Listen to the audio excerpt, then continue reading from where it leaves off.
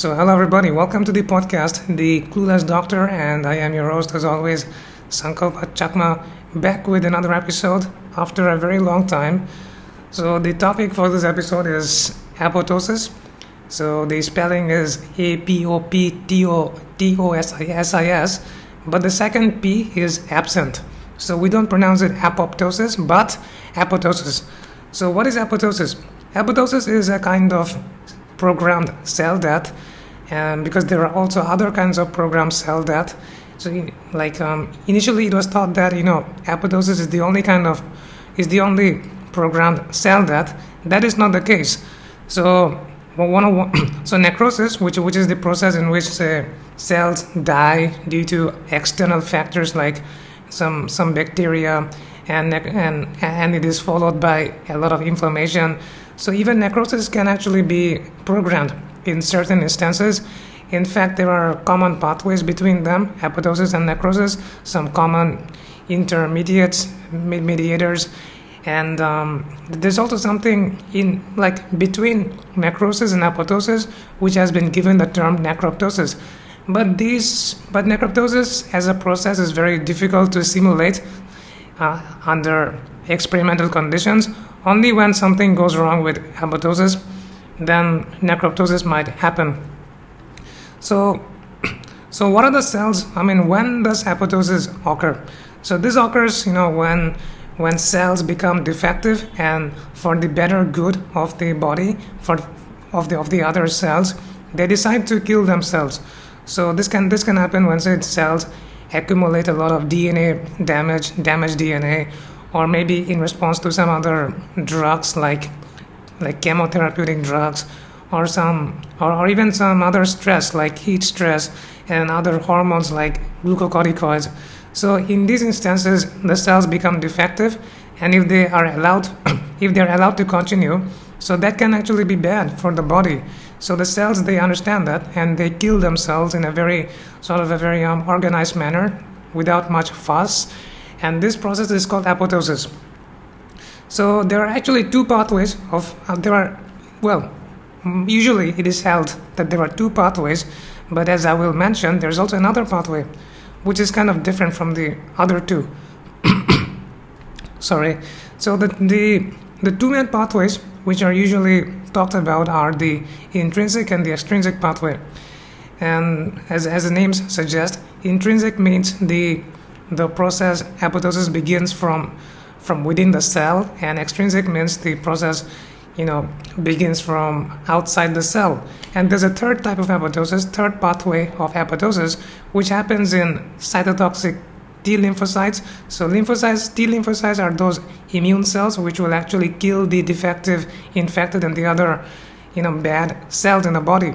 So they can also cause apoptosis, but the way they do that is very unique. So I'll talk about that in detail later, but first of all, let me talk about the intrinsic pathway. So as I mentioned, in the intrinsic pathway, the initial initial step starts from within the cell. So this happens particularly in the mitochondria. So due to some stimuli, maybe the cell became defective. So there are some initial triggers which will change the mitochondria. It will make the mitochondria much more porous, and it will probably increase the permeability of the mitochondrial membrane and cause some changes in the mitochondria, as a result of which substances inside the mitochondria, cytochrome C, can come out into the cytosol. Cytochrome C otherwise takes part in the electron transport chain, and which is the process responsible for ATP generation inside the cell. So cytochrome C comes out from the mitochondria into the cytosol, and then it will bind to another protein called APAF1, and then this cytochrome C plus APAF1 complex, this will initiate some hormones, some enzymes called caspases. So caspases are common to both to both the intrinsic and the extrinsic pathway. And what they are, is that they are these enzymes which can break down proteins, fats, and even DNA stuff, nucleic acids. So they kind of, and these are the things which the cell is made up of. So these caspases, they will just break down all the other components of the cell. But there are two kinds of caspases. So the initial caspase, which is activated, those are called the initiator caspases. So their process is to just kind of send the signal to the further caspases, which do all that, that degrading part of the various proteins and the fats. So those caspases are called effector or executioner caspases, because they execute the ultimate outcome.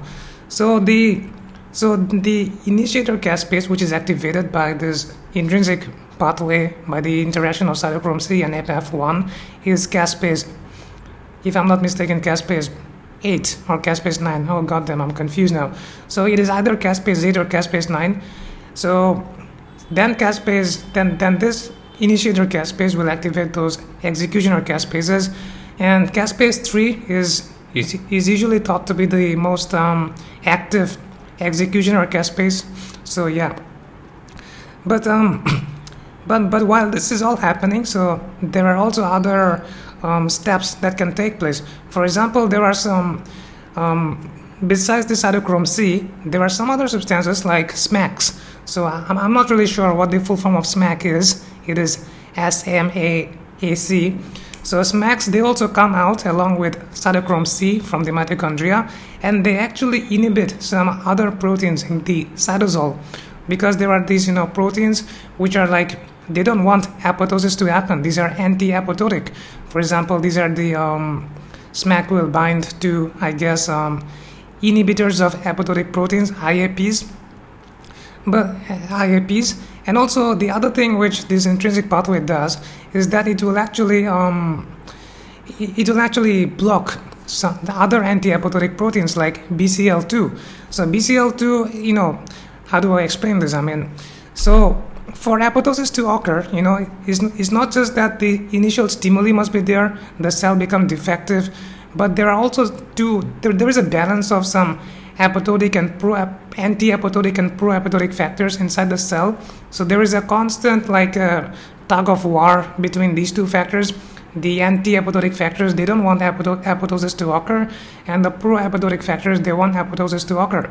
So usually, the cells, they shouldn't die. So initially it is the anti-apoptotic factors which hold their ground, and these are the BCL2 family. So the BCL2 family is anti-apoptotic, and the pro-apoptotic factors are the BAX and BAC. So these are the pro-apoptotic. So for apoptosis to occur for both intrinsic and extrinsic, the balance needs to shift towards the pro-apoptotic factors, that is BAX and BID and BAC. So that happens during the intrinsic pathway. And so, as I said, the end product is the caspases, they get activated, and so they degrade the different components of the cell. So that's the intrinsic pathway in very short, actually. I think there are other various details, various molecular mechanisms, but just overall, that is it. So what about the extrinsic pathway? So as the name suggests, in this pathway, the signals come from the outside of the cell. And how so? So I'm not really sure, but this can happen, say, when there are some kinds of infections, or the other cells, they can kind of sense, that this cell is defective and we need to kill this cell. So there are some substances, there are some ligands which bind to certain receptors on the cell membrane of the cells, which will become, which will undergo apoptosis. These receptors are called death receptors.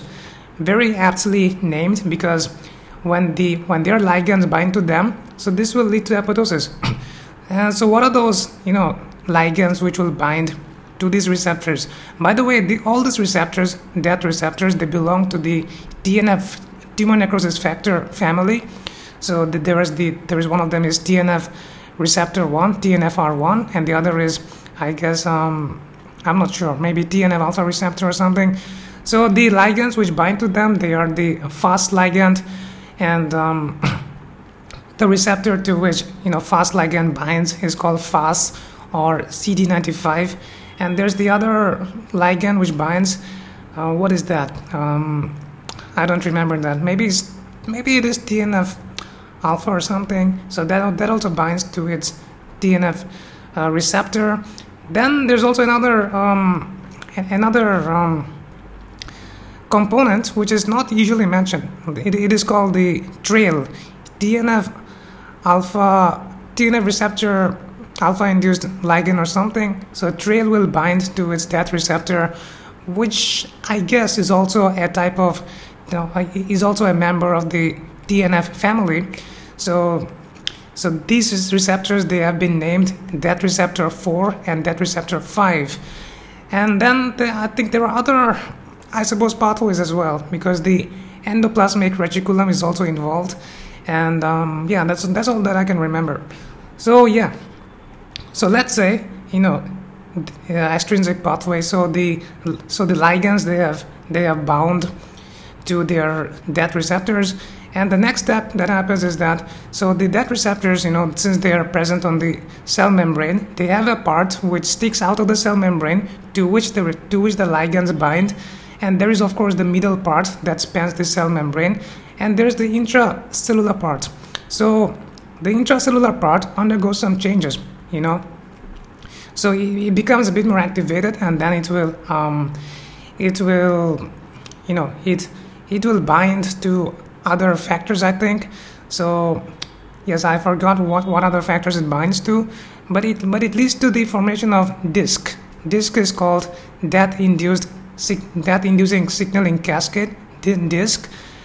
So disc happens, I suppose, when there are two proteins called FAD. FAD is present on the intracellular portion of the Fas receptor CD95, and there's another one called TRAD. TRAD is present on the intracellular portions of the DAT receptors 4 and 5, to which the trail binds. So all these factors, they come together and they form a complex which is called the DAT inducing signaling cascade disc, and then that disc will actually stimulate the initiator caspase. I'm not sure again if it is caspase 9 or 8, but it is one of them, and is different from that of intrinsic pathway. So then the following steps are the subsequent steps are same as for intrinsic pathway. So the caspases, they get activated, and then they degrade all the products of all the components of the cell. So those are the two pathways in short, the extrinsic and intrinsic pathway. But there's another pathway, like I mentioned, the third pathway, and this is seen in cytotoxic T lymphocytes. So they actually don't bind to these receptors on the outside, DAT receptors, or they don't really cause the mitochondria to leak. What they do is that these T lymphocytes, cytotoxic T lymphocytes, they have some special enzymes present on them, and so they release their contents of these enzymes. These are called granzymes. So they release all these granzymes out, and these enzymes, they have some special substances, I guess, called perforins, which will form pores in the cell membrane of the cells, and then that will lead to apoptosis. So I'm not sure if this also leads to caspase activation, because there are some pathways of apoptosis which are caspase independent, so they don't require the action of caspases. So that's the third pathway of apoptosis. So those are the different pathways of apoptosis, how apoptosis can occur. Now let me talk about the different stages of apoptosis. So there's no such, I guess, a very strict staging of the apoptotic process, but it has been seen that under the microscope, as light and electron microscopy, we see some changes in cells undergoing apoptosis. So first of all, as you can imagine, all the components of the cells are getting degraded. So the cells shrink, and their nuclear material also becomes smaller. And and eventually, the cell membrane will just kind of blab. That's the word.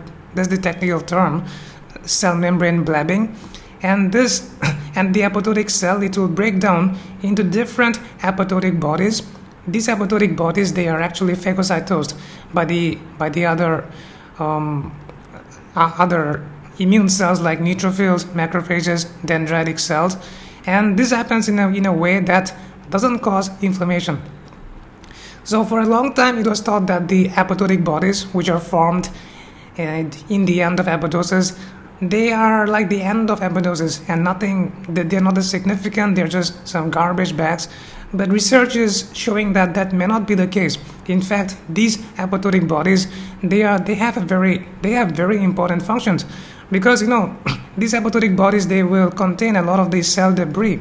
So that debris contains a lot of nucleic acids, a lot of like the DNA of the cell undergoing apoptosis that just died, and also other substances. Although experimentally, we have the only consistent biomarker we have found in apoptotic bodies is phosphatidylserine, I think. So phosphatidylserine is a part of the cell membrane which in the process of apoptosis gets flipped out. So when that happens, it is telling the cell or the surroundings that I am just a cell undergoing apoptosis, so don't cause much fuss, don't bring in inflammation. So phosphatidylserine has been found in apoptotic bodies. So okay, I got a little bit disturbed, sorry. So those are the different stages those are not the different stages. I'm so sorry for getting distracted. There was a knock on my door. Okay. So, all right. So, apoptotic bodies. Yeah. So, apoptotic bodies, they have a lot of functions. So, sometimes they also, like many of these cells which undergo apoptosis, which die, they actually have this have this self antigens. So normally, the body shouldn't shouldn't have self antigens. So the body's immune system shouldn't kill its own cells. So if cells express self antigens, so those cells usually undergo apoptosis, and these self antigens they get preserved in the apoptotic bodies, and the apoptotic bodies, since they are digested by the macrophages, neutrophils, so they can actually present those self antigens to the other immune cells, and those immune cells can actually come and kill those, they just kind of take care of the self antigens.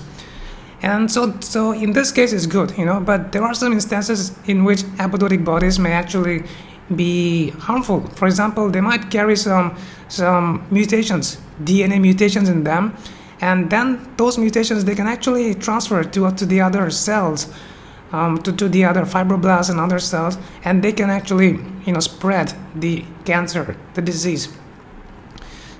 So that's why a lot of research is going on how to intervene and stop cancer. And by the way, since I'm speaking about cancer, so as I said, right, when cells accumulate defective DNA, so they decide to undergo apoptosis. And one of the main factors which decides that this cell containing defective DNA should undergo apoptosis is the factor P53. So P53 is a gene, and its protein is also called P53. So this is a tumor suppressor protein or gene, and what it does is that it can actually sense when the cell has accumulated mutation cancerous DNA. So it will actually tell the intrinsic pathway or maybe even the extrinsic pathway to activate apoptosis. So healthy functioning P53 makes sure that there are no defective cancerous cells. However, in cancer, some things somehow they can actually they can get past the P53, and so p53 doesn't work. And this p53, this tumor suppressor gene, has been observed in like its alteration has been observed in 50% of cancers. As a result, researchers are trying to come up with some drugs which can activate the p53 in cancers. And some of those drugs, they are in clinical trials now. So maybe in the next coming years, they might be used, alongside other chemotherapeutic drugs. And it has been seen that they actually work quite well in symphony or in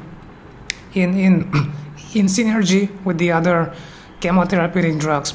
So we have to really wait in the next coming years. There might be some very exciting drugs. And also, if we can actually say, remember the trail component of the extrinsic pathway. So the trail is a ligand which can bind to its death receptors 4 or 5 and also lead apoptosis via the extrinsic pathway. So it has been seen that it's kind of easier to like tweak with this trail. So researchers have made some trail-like sort of substances which can activate this pathway and cause apoptosis of the cancerous cells. So there's a lot of research happening, and once again, these drugs are in clinical trials. So there's all that.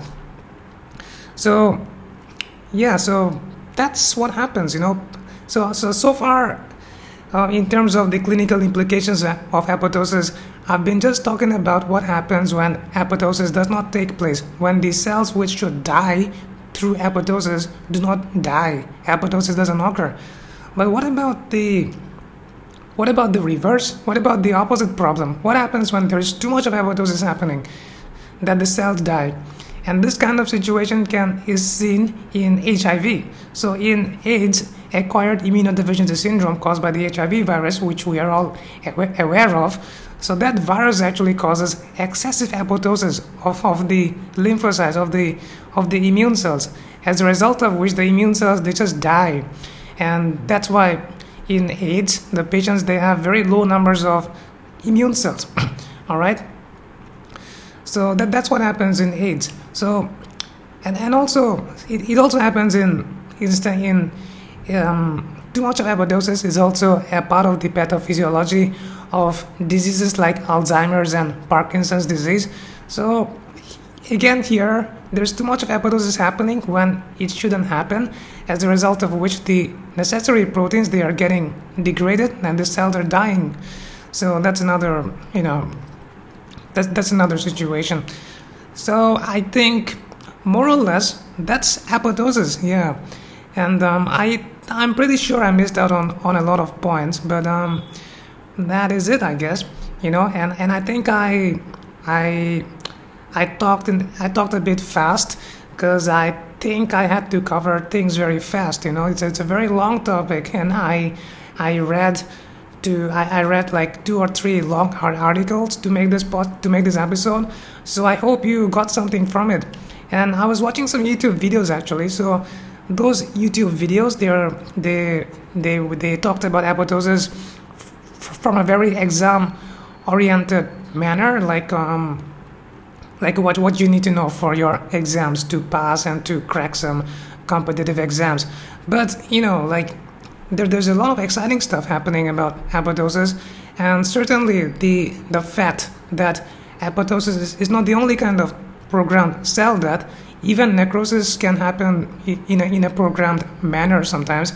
That's a very new development. So YouTubers don't normally talk about that. So I think I did cover some interesting things about apoptosis in this episode. Hope you liked it. Hope this episode was helpful to you. And thank you for listening if you have come this far. And I'll catch you next time. Bye-bye.